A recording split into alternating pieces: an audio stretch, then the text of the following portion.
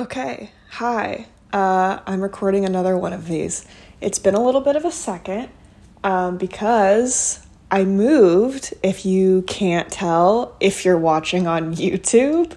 If you're not watching, if you're listening on Spotify or something else, I'm sitting on the same bed but in a different room.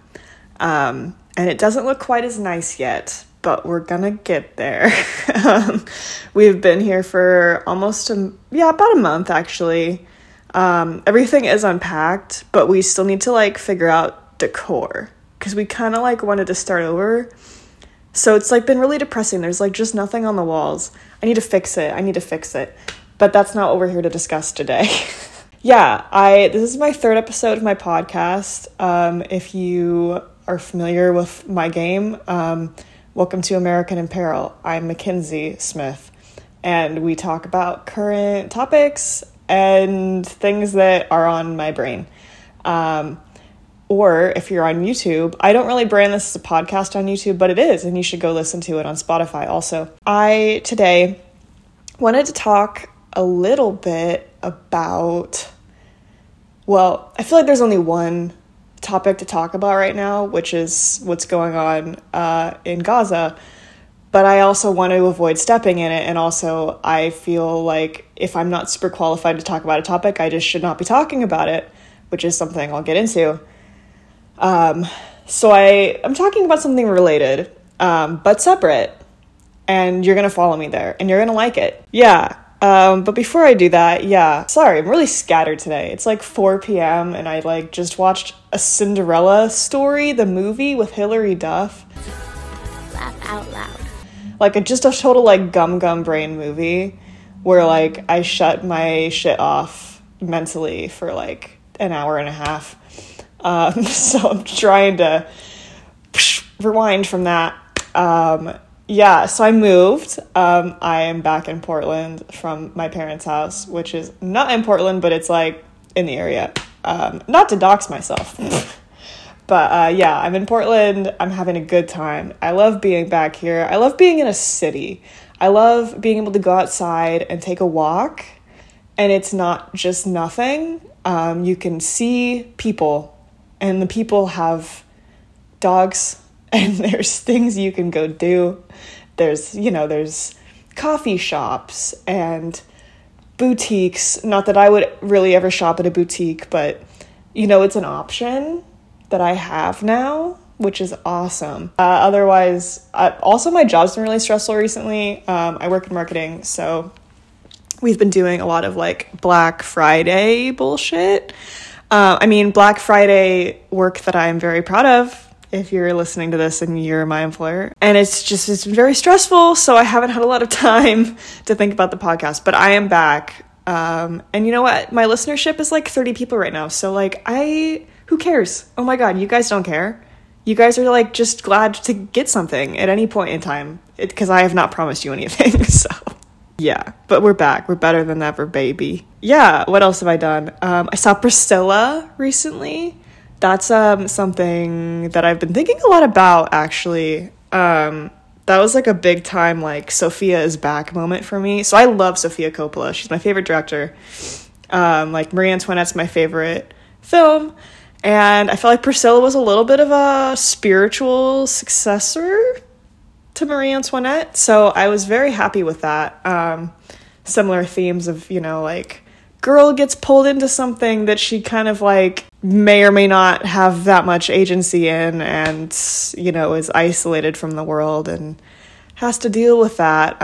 However, she's able to, whether it's positive or negative is up to the audience. But anyway, I really connected with it. And that's not to say The Beguiled was bad, because it's not. It's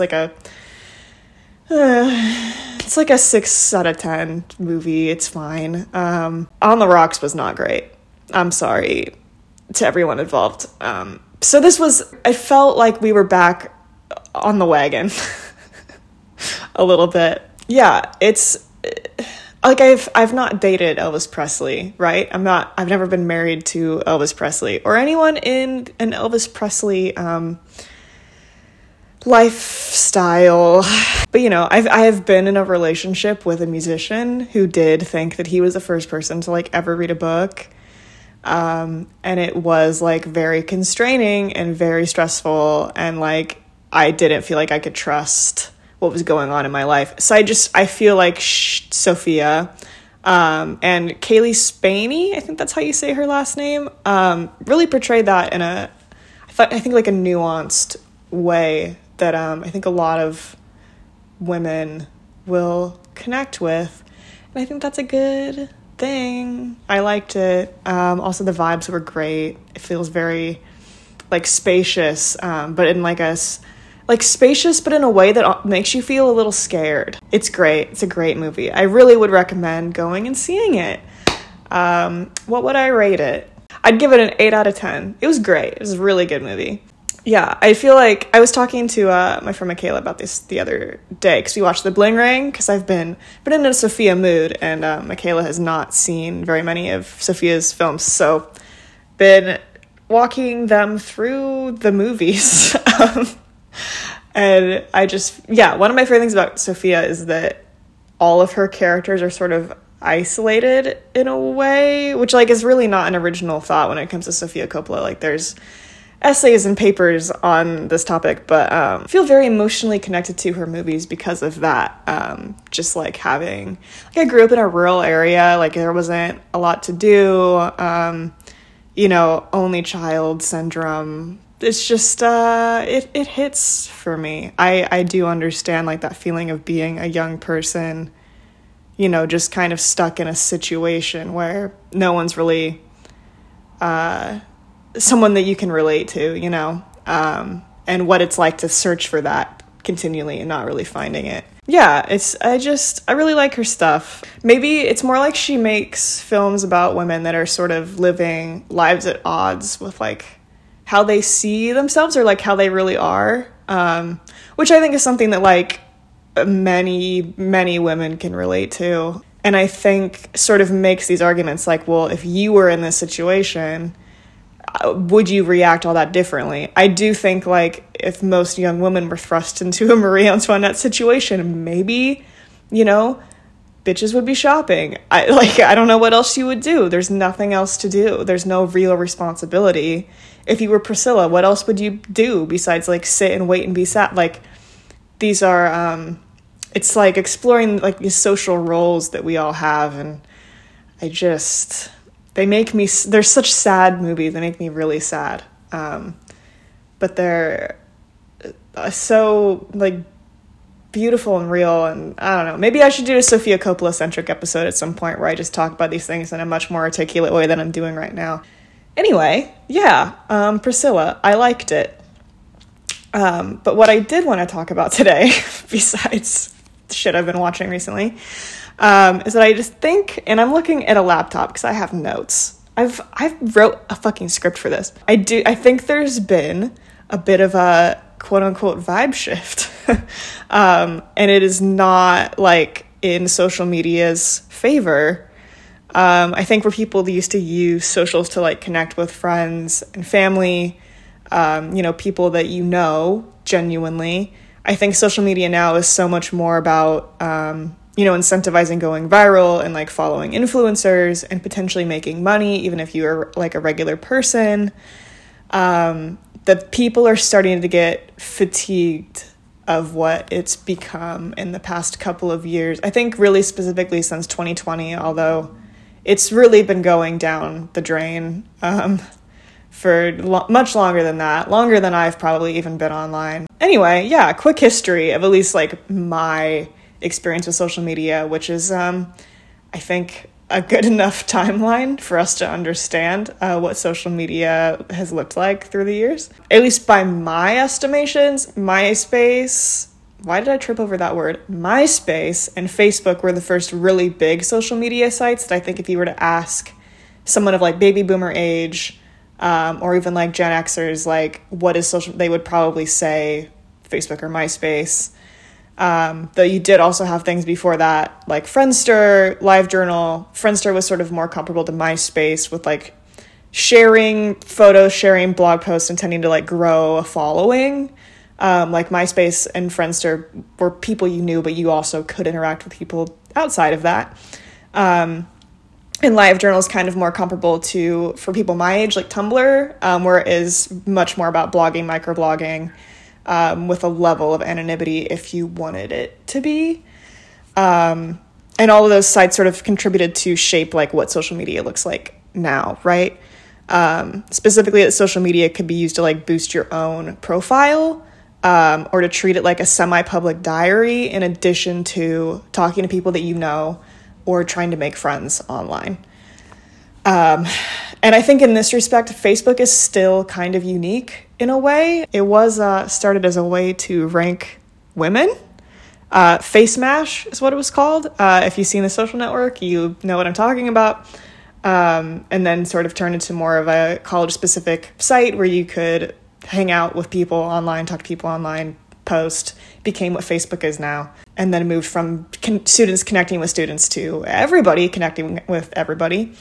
It has stuck with that like people you know ethos throughout its entire lifespan. And you can like follow, it's considered pages on Facebook, you know, like what's an example? John Green has a Facebook page and you can like his page and then you get his Facebook posts. But that's not his personal account, right? His personal account, if he has one, would be only people that he knows and that he can add back. And it's a mutual, you're friending each other, you know? And those pages are like sometimes run by famous people like John Green or their team, maybe like Britney Spears had her team run hers for a long time, dark chapter of her life. But, you know, there aren't really Facebook influencers though, you know, like you could follow a Facebook page to get info on someone or on business, whatever. But I'm sure there's Facebook influencers that I'm just not aware of, but it's not like a huge thing, especially with people of my age, and they have other platforms that they're working with. It's not just Facebook. But the idea like of Facebook is to keep up with your personal circles generally without having to text people or call them or see them in person or generally like interact with them at all. Like there's people that I went to high school with that I know exactly what they're doing because if I feel like it, I could go onto Facebook and I can click onto their page and I can see that they got married last year or had a kid or whatever. That's crazy, but they do that.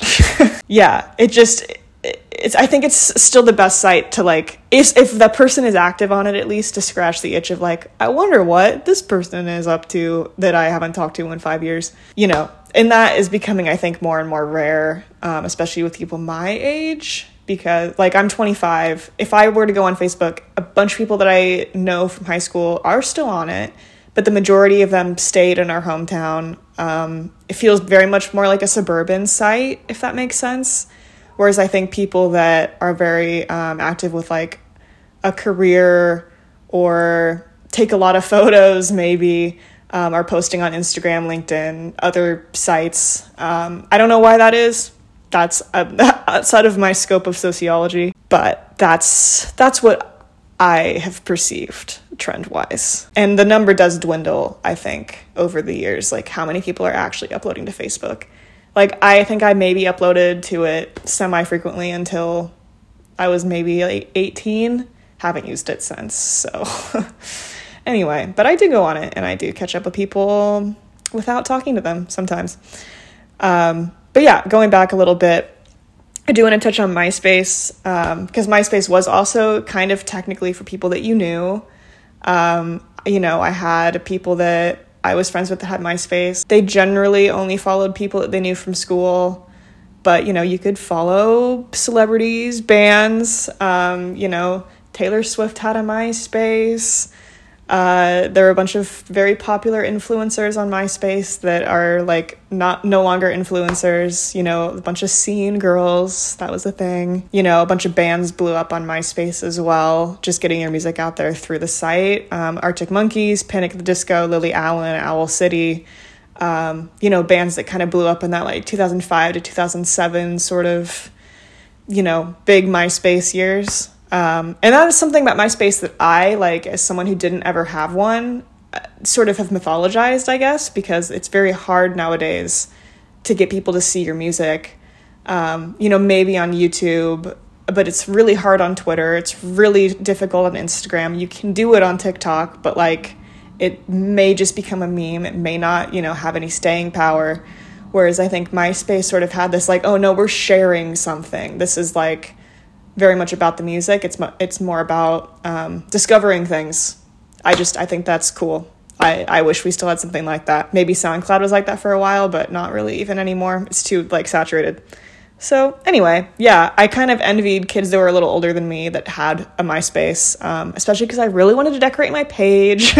Like, I liked that there were little widgets where you could have like a pet and like, share the music you're listening to and code music into like autoplay on your MySpace, which I would do on Tumblr later, but blah. Yeah, I just thought MySpace was cool. And ranking your friends is like a little silly. I don't know. There's just something very nostalgic to me about MySpace. And I think there's for most people that, were cognizant of it in that era or used it. But yeah, I think that was kind of the first social media by like my estimations that really blew up and was very much about like showing people who you are and like what your interests were. It was more about individualizing, which is, I think, more what social media is about now, like showcasing an aesthetic, for instance, But as social media grew, MySpace died. Like, by the time I had social media, nobody really used it. Tumblr and Twitter took its place pretty quickly. Instagram debuted shortly after those ones, in the 2010s. So, speaking from my own experience, social media was very exciting. I really became aware of it when the girl who lived next door to my grandparents showed me her MySpace. I really wanted one. My parents wouldn't let me have one. I was like 9. This would have been like 2007 probably. I had a YouTube account. That's a whole thing. You can go on my YouTube that I have now, which is not the same one I had then, and I have a video where I go back and watch some of those videos. I made Club Penguin music videos and skits. Really embarrassing, but really funny. Yeah, people had a lot of optimism, I think, around social media at that time. And I think as a kid, especially, it was very intoxicating. You want people to see you and you want to see other people and you want to like take part in the creativity that you perceive as like being online. Because at this point in time, like, you got to remember, it's mostly people between the ages of like 13 to 25 that are posting a like vast majority of this content. You have people older than that are, started with the internet like much, much earlier, 80s, 90s, and have been taking part in like message boards, chat sites, whatever. But social media, as we know it, was like very much pioneered like by millennials, by my generation, Gen Z. I'm a Gen Zer. But I think that's waning. And that, I don't know, I think in hindsight, that's pretty sad. I remember, this is like a weird thing that I remembered as I was writing the script, but I remember, not to keep bringing up the Green Brothers, but they used to have t-shirts, I think, that said Team Internet, and I cannot, for the life of me, find an image of this. I found one where Tyler Oakley was wearing a Team Internet t-shirt, so like it did exist. And I think I remember like Grace Helbig, Mamrie Hart, Hannah Hart, like kind of all taking part in this like Team Internet thing. It was just like a phrase people threw around. And like the basic concept was like people who are making things online are the future of like mass media. And that the people who were making things online were servicing a kind of creativity that was not available to, studios, to television networks. And that was like something unique that was going to somehow positively impact the lives of many, which I don't know if it's done that or not. But that was like very much the like overarching attitude online at the time, at least in some circles. I never took part in like 4chan or anything, so obviously attitudes on sites like that are going to be different.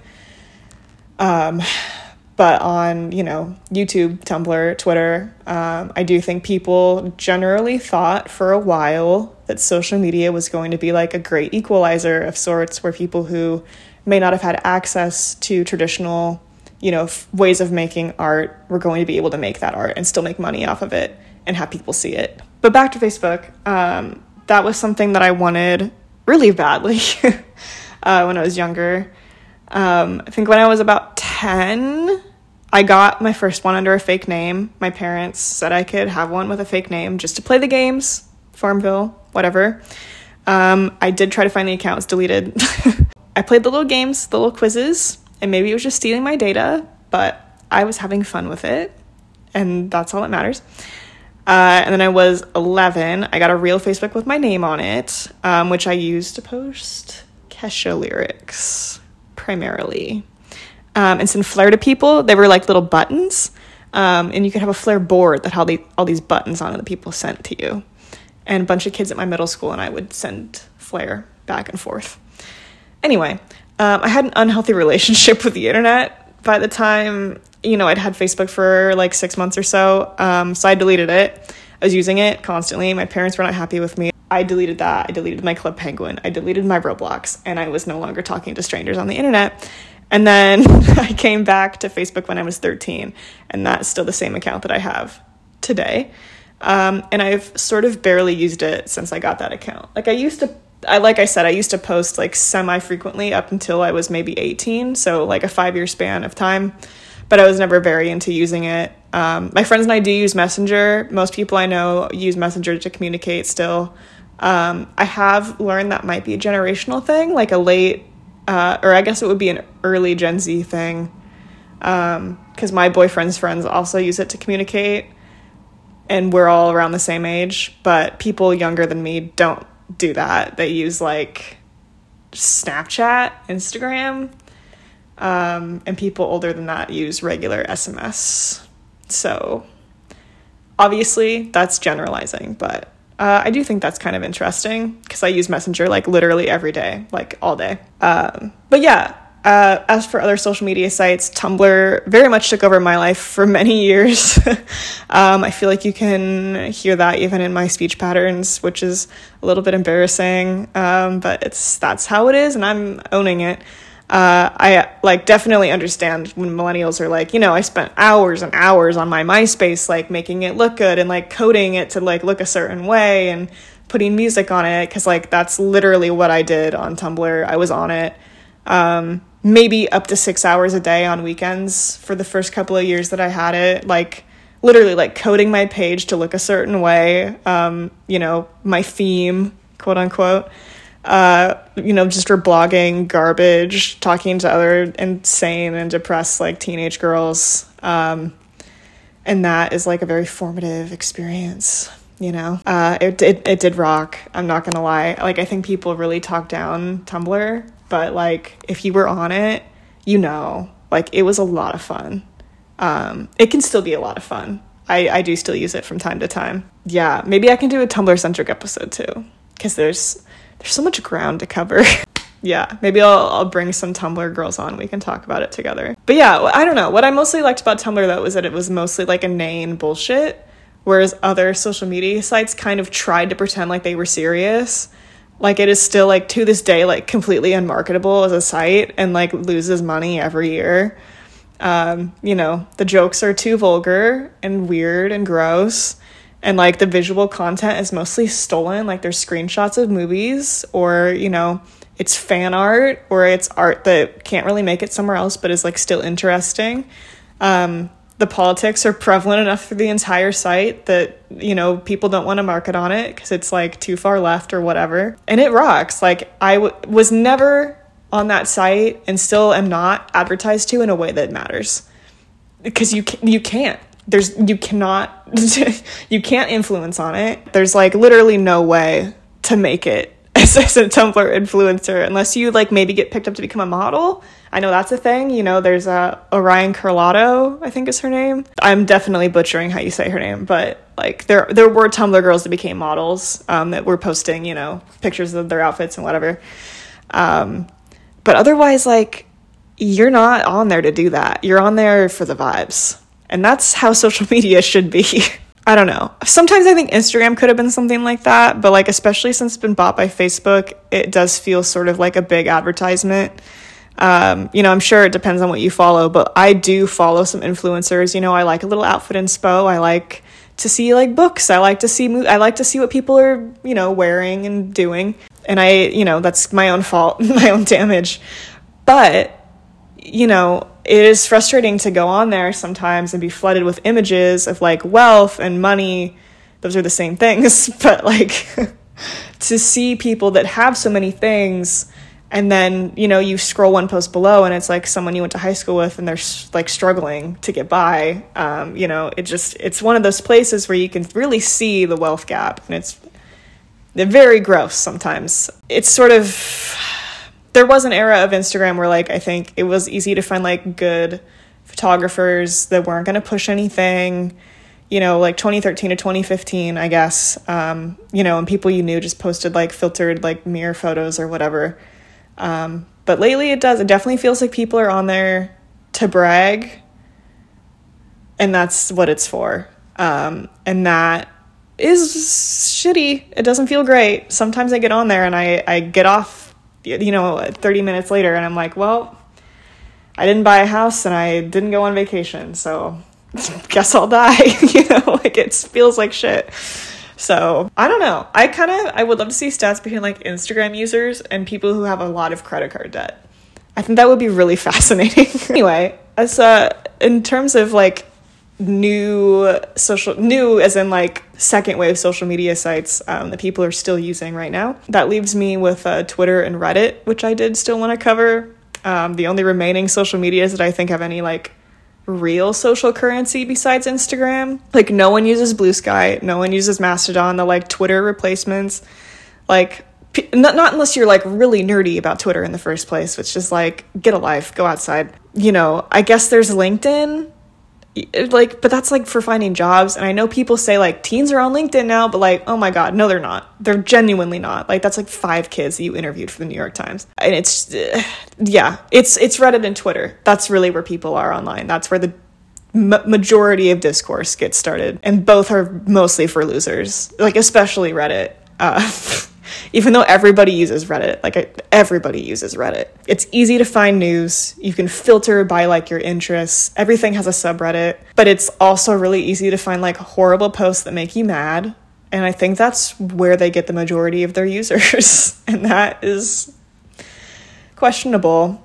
It is one thing that's nice about Reddit. I do feel like you can have real conversations on it that are encumbered by word count like you would be on Twitter. But even then, like you can be encumbered by mods. And then that's a whole other can of worms. And I feel like Twitter, which X is now X. I'm not calling it that.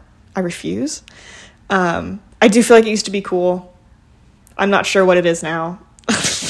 I'll be honest. Like it is still, mostly like media people, journalists, whatever, what have you, and teenagers that are talking about like BTS and Harry Styles, which is exactly what it was when I was on it as a teenager. Since it became X and was bought by Elon Musk, I do feel like the vibes have changed significantly. I feel like the algorithm's worse. I see a lot less stuff that actually interests me. And it's depressing. Yeah, but that's kind of the topic of today's pod video, whatever this is. Why is everything getting worse? Let me ask the question. I do have some thoughts on this. Which is like, first of all, everything is owned by like a handful of companies, right? They're all like familiar names. So Meta owns Facebook, Instagram, Threads, which I didn't cover because it doesn't matter, and WhatsApp. That's 4 huge apps, right? And that's all Facebook, basically. Google owns YouTube, big mega corporation. We all know Google. Microsoft owns LinkedIn, so there's that one. Elon Musk owns Twitter. Reddit is owned by the same company that owns Condé Nast. So news, it's all news all the way down. And the major sites are like not independently run anymore, that is how they started, right? They were independently founded. So like Facebook has Mark Zuckerberg and MySpace had Tom what's-his-face and Tumblr had David Karp. Like these were guys that got their start, by making these sites and then growing them significantly to the point where they had to either sell them or become overlords. And the internet was still like, I don't know. It still feels like even 15 years ago, the internet was such a virtual Wild West that it's hard to imagine that these people would have the power that they do now, or that these companies at least would have the power that they do now. One of the things that really frustrates me about going on the internet today is that when I was younger, you know, high school and younger, you could go online and there were a lot of different sites to visit besides the apps that were on your phone, right? Like, there were message boards, there were fan sites, there were flash games, there's blogs. Like, these are things that used to have their own domains. It's really weird to think about that. Like, so many people that got their start, like blogging, for instance, like Tabby Gevinson had her own blog. She was not connected to social media at all. And like, Flash is dead. Message boards are largely located like on Reddit, although Lana Boards, shout out, is still around. Fan sites like got funneled to Tumblr and AO3, and blogs are like Substacks now. Like, everything has been funneled. And it's very rare that you'll be like, oh, I read this site. Like, no, you don't. They have an account on Instagram, and you get recipes from them on Instagram. Or, you know, Tavi Gevinson now wouldn't have a fashion blog. She would just have an Instagram. And that, I think, is part of why things feel a little off. You know, everything feels kind of samey. Because, you know, everything gets consolidated, and I think the more things become consolidated, the more they become commercialized. Because ads are like, I don't know, ads were always run on every site online. Like, I'm not gonna like pretend that wasn't the case. Because, like, you don't know, you start to get popular online, you want to be able to afford the domain and like how many people are visiting the domain, so you have to run ads. That's whatever, like digital real estate, blah blah blah. But as companies get bigger and bigger and bigger and are bought by, you know, Yahoo or Google or whatever, they become like industrialized sites where ads are run like much more frequently and much more obtrusively, because they need the eyes, they need the money. And, you know, everything has to be ad friendly on the site, or you risk pissing off like the monetary source that keeps everybody employed and addicted to uploading content. Like, especially on YouTube, you know, YouTube basically forces you to keep uploading, or you lose out on algorithmic favorability, and therefore, you know, ad time and money. Like, if I swear on YouTube, for instance, this video could get demonetized, and I therefore don't make any ad money. Not that I was making any in the first place, because you have to be a YouTube partner to do that now.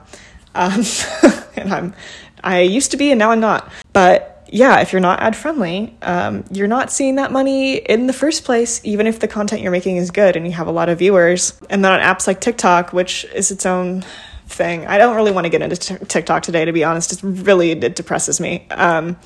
Like, the algorithm is a lot less likely to pick up your content if you swear or talk about serious topics. So, like, a lot of code words have been created by, like, younger Gen Zers to get around, like, some of these rules, like, you know, quote unquote, like, unaliving someone, you know, for killing someone or whatever.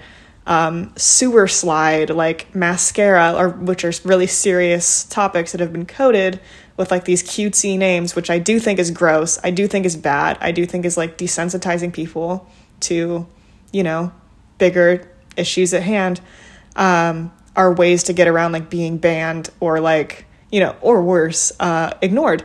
And that is all incentivized by algorithms and ad money and just money. Anyway, I feel like all that should be like fairly obvious if you're somebody who uses the internet frequently. You know, especially if you used to use it back in the day. Like, it used to be a place where, you know, weird people with too much time on their hands went to like hang out and talk. And, you know, you got to author the terms of your space. But as soon as capital got involved and people with money realized they can make more money off of you, you little weirdo, by advertising to you, I think that's when it was basically over, which has been in the process of being over since like 2009. That's being really generous, because everybody had to make room for the business interest, and if it didn't suit the business interest, like, it got put down, like, it's gone. Like, Flash, you can't make money off of Flash games. It's really, really hard. So, like, Flash is gone. Too many sites means too much money, like, in other people's pockets, so it gets consolidated. You know, if there's too many fashion blogs, they're not going on Instagram to get fashion advice, you know? So you got to make sure all the fashion girlies are coming to Instagram. So anyway, this really sounds like I'm trying to like make a conspiracy, but this is just literally how money works. Isn't that crazy? People love a guaranteed investment.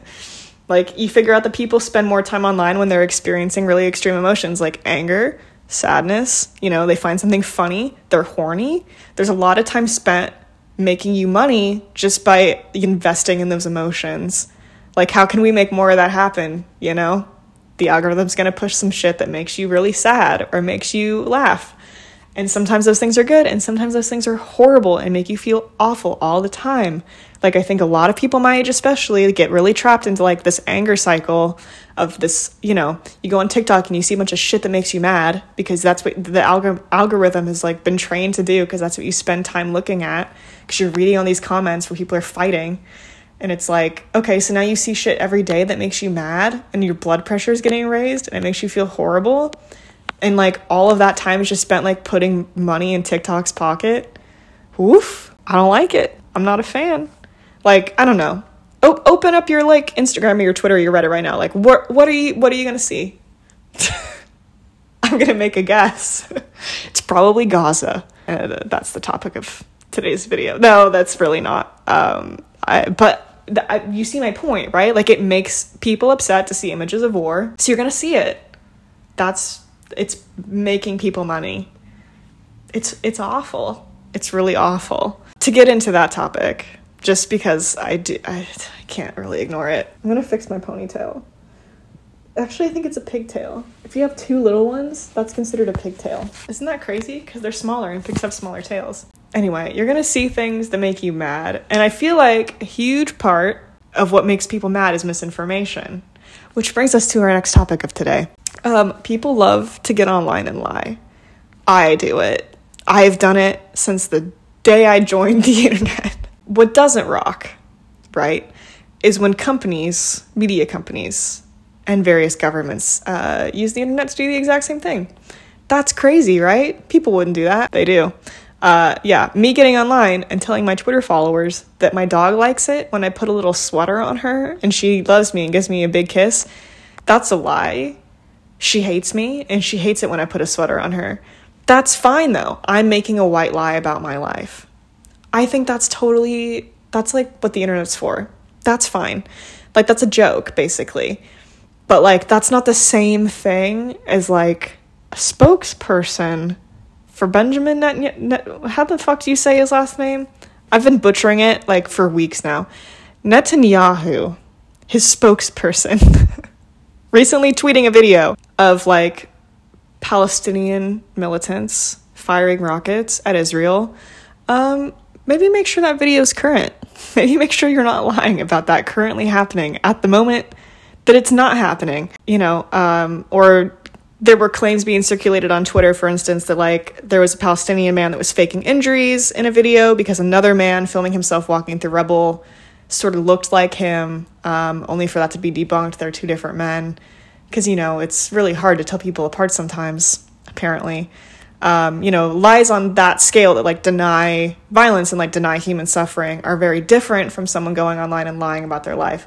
Neither are really great, but there's certainly a difference, and there's different levels of harm that can be done online. So much harm can be done online. I don't want to particularly get into, like, election fraud stuff, mostly because it bores me and it's been done to death, and you can all just follow me where I'm going with this without me detailing it. But Facebook also for years has run on, like, this, like, engagement-based, quote-unquote, algorithm that, like, promotes content regardless of legitimacy, which then obviously continues to spread misinformation to a bunch of media illiterate boomers and Gen Xers. And honestly, you guys, meaning millennials and Gen Zers, think that you're really media literate, but it's actually extremely easy to get you guys to believe anything online. This includes me. Like, I'm not pointing fingers, but, like, someone will post, like, I don't know, like, I was today years old when I found out whales pee through their blowhole, and you guys are gonna like the tweet and be like, wow, I didn't know whales pee through their fucking heads. And you're like, no, someone tweeted that online and you just believed it because you read it online and they said it like they had authority, right? Obviously, I just made that up. Also, whales don't do that. But I get shit like that on my feeds all the time where, like, someone will make up a fact and then everybody's gonna share it, especially, like, celebrity gossip or, like, something that doesn't matter that much. But then when it does matter, I don't know, guys. I think you should start doing research on things before you start posting about it. And maybe you can act like that, but, like, doesn't mean that you should. I've been really mad about what's happening in Gaza. I I think everybody should be. It is insane that we've made like so many excuses as like a country, the US, for like what's happening over there and our part in it, for decades, not just right now, but like for decades. And at the same time, like, I don't know if it's helping anybody involved, especially and including like the people of Gaza, for like a bunch of Americans to be fighting each other online about it. That's basically what I'm trying to say. Like, protests are good, calls for a ceasefire are good, but like, what is you posting on Instagram gonna do about it? It's narcissism to believe that it's like doing anything positive for people. Like, it's narcissism the same way like posting black boxes for like Blackout Tuesday in 2020 was narcissism, you know? Like, it's genuinely not about the movement at that point. It's about you promoting your place as a, you know, an intellectual and like empathetic person in the American milieu. It's like, you know, it's quote unquote like raising awareness without you having to do anything of worth, and then you can just pat yourself on the back, and that does piss me off. You can just go on with your life, most people, in these situations. Like, if you don't know anybody in the Middle East, if you don't know anybody who's affected by like police brutality, you can just go on with your day, and that, like, you're still not doing anything of substance by posting. You have the opportunity to go do something of worth, whatever that may mean to you, but posting is not. It's not it. That's not what it is. This is also not to say like you shouldn't talk about things that matter or that you see injustice in. I think we need to be a little bit more intentional about things and stop pressuring all of your peers, which I do see a lot with people, especially people I went to college with, especially people that are educated, like, into making statements when you're likely not qualified to make a statement. Like, I don't even really want to talk about, you know, Israel and Gaza in this podcast because I'm frankly not qualified. The only thing I'm qualified to talk about is like my experience seeing my peers posting about it. And, you know, I think the best ways to go about that are following people who live there, following people that like are literally like in it, you know, and posting videos when they can, even though, you know, internet's been shut off on and off. There's other ways to get your information than, you know, infographics on Instagram and sharing stuff that is not a primary source. So I think there's not a lot of value placed on letting people get educated and giving people time to speak about something, how they want to approach something, if they feel like they should be talking about it at all. You know, people have had job threats over posting about, you know, the war going on. So anyway, yeah, social media. I think it's on its way out. Genuinely. I know so few people anymore that speak about it with the kind of optimism that I used to see. In like, you know, 2011-ish, you know, the Green Brothers, as I was saying. I don't know, if I think people that are optimistic about the internet now, it's like maybe Grimes. I don't think we all want to be like hanging out in the metaverse with Grimes, you know? Like, she's just not a good point of reference for public opinion. So, what? I don't know. The time I spend online is like very frequently now just like marred by like guilt and fear and anger for like all the things I'm not doing and things that make me upset and all the things I'm seeing online that I consider to be like, you know, just shitty or you know, unjustifiable or whatever. You know, I go on subreddits that just make me angry because they make me angry and I'm like addicted to being angry. Or like I go on Twitter, I go on Tumblr and I get a few good laughs and a few okay laughs and I, you know, maybe see something that makes me sad or jealous and then I feel like shit for the rest of the day because I wasted it on my phone. You know, it's just, we have so much else we could be doing. Isn't that crazy? Like, you ever think about that? Like, I could be reading a book right now instead of a post. That's crazy. Like, I went to the bookstore the other weekend and I wanted to like maybe find a book on like, you know, Israel, Palestine. And the entire section of the store was like cleared out because other people had the same thought. They were like, you know, I'm going to go like ransack that shit. Like, you know, it's Russia and it's 1915 and the books are the bread. They were doing what they needed to do. And the only thing left were like 2 copies of like Netanyahu's biography. So, you know, it's people that like want to get like genuinely educated about this topic and like want to understand like what's going on. And that is great. You can read about it. You can get a real book by a person whose like whole career has probably been to understand the conflict in Israel-Palestine. That's crazy. You could even watch a movie or a documentary or go for a walk. You could totally do something else. You could go to a bar. You could take your dog to a dog park or like see your friends or knit or bake or paint or sing or learn an instrument or like make a funny little robot or whatever people who went to school for STEM stuff do. There's so much other things you can do with your spare time besides go on your phone. Like anything that gives you energy instead of taking it away. And I feel like that's all that my phone does now. I'm holding it in my hands. And this is fine because I'm not necessarily on my phone. But when I'm using it like this, you can't see if you're listening to it, but I'm holding it like I'm just on my phone. It's taking my energy away nowadays, and I don't like it. I need to find a way to make these episodes less scattered. But anyway, that is the episode. I really encourage you to do something that isn't being on your phone today, whatever that is. Clean your house. Do one of the other things I mentioned, a hobby. Certainly read a book. I feel like reading a book is like a really good antidote to whatever goes on in your phone. Yeah. Just like Pinky promised me. You'll do something else today. Thank you. Go get a book. Invite out a friend. Actually, that's a really good one. Invite out a friend you haven't seen in like at least a month and just catch up. That's going to make you feel really great. You have tasks. Thank you. Anyway, I've been ending these podcasts with things that I've been enjoying recently. And I did open with Priscilla, so I'm going to skip past that. I did see Killers of the Flower Moon, and I did enjoy it. I think I rated it too highly on Letterboxd. I think it's more of like a 7 out of 10 for me. I gave it a 10 out of 10, and that's because I felt really strongly about the ending.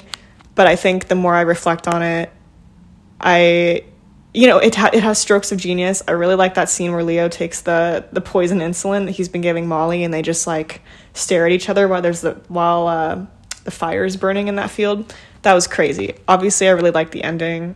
But I think the more I've thought about it, the more it just kind of feels like a standard history flick a little bit.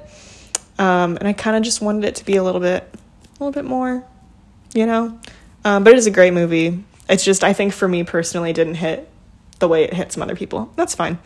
We'll see how I feel about it in a few months. I finally got into Black Country New Road. The place where he inserted the blade. Crazy song.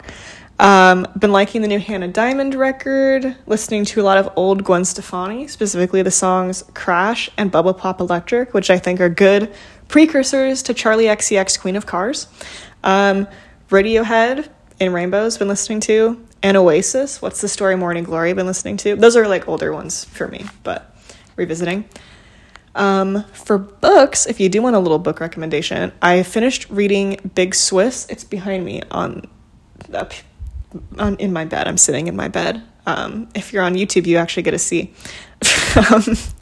It has some really interesting things to say about therapy and trauma in a way that like was deconstructing the sort of like, therapy helps everything, and thinking about trauma is like super helpful and whatever. I think it sort of questions those narratives, and it leaves up a little bit more room for different ways that can go for people. And it's pretty funny. It was funny. I liked it. It was a funny but like cathartic book. Little like disaster ladies book. Would recommend if you're looking for something that's like a little bit humorous, but also, covers some serious ground. And has a bunch of animals in it, like dogs and bees and donkeys and things. It was a good book. I liked it. Anyway, that's it. I love you, and I'll see you next time as we continue to improve this podcast together. Goodbye.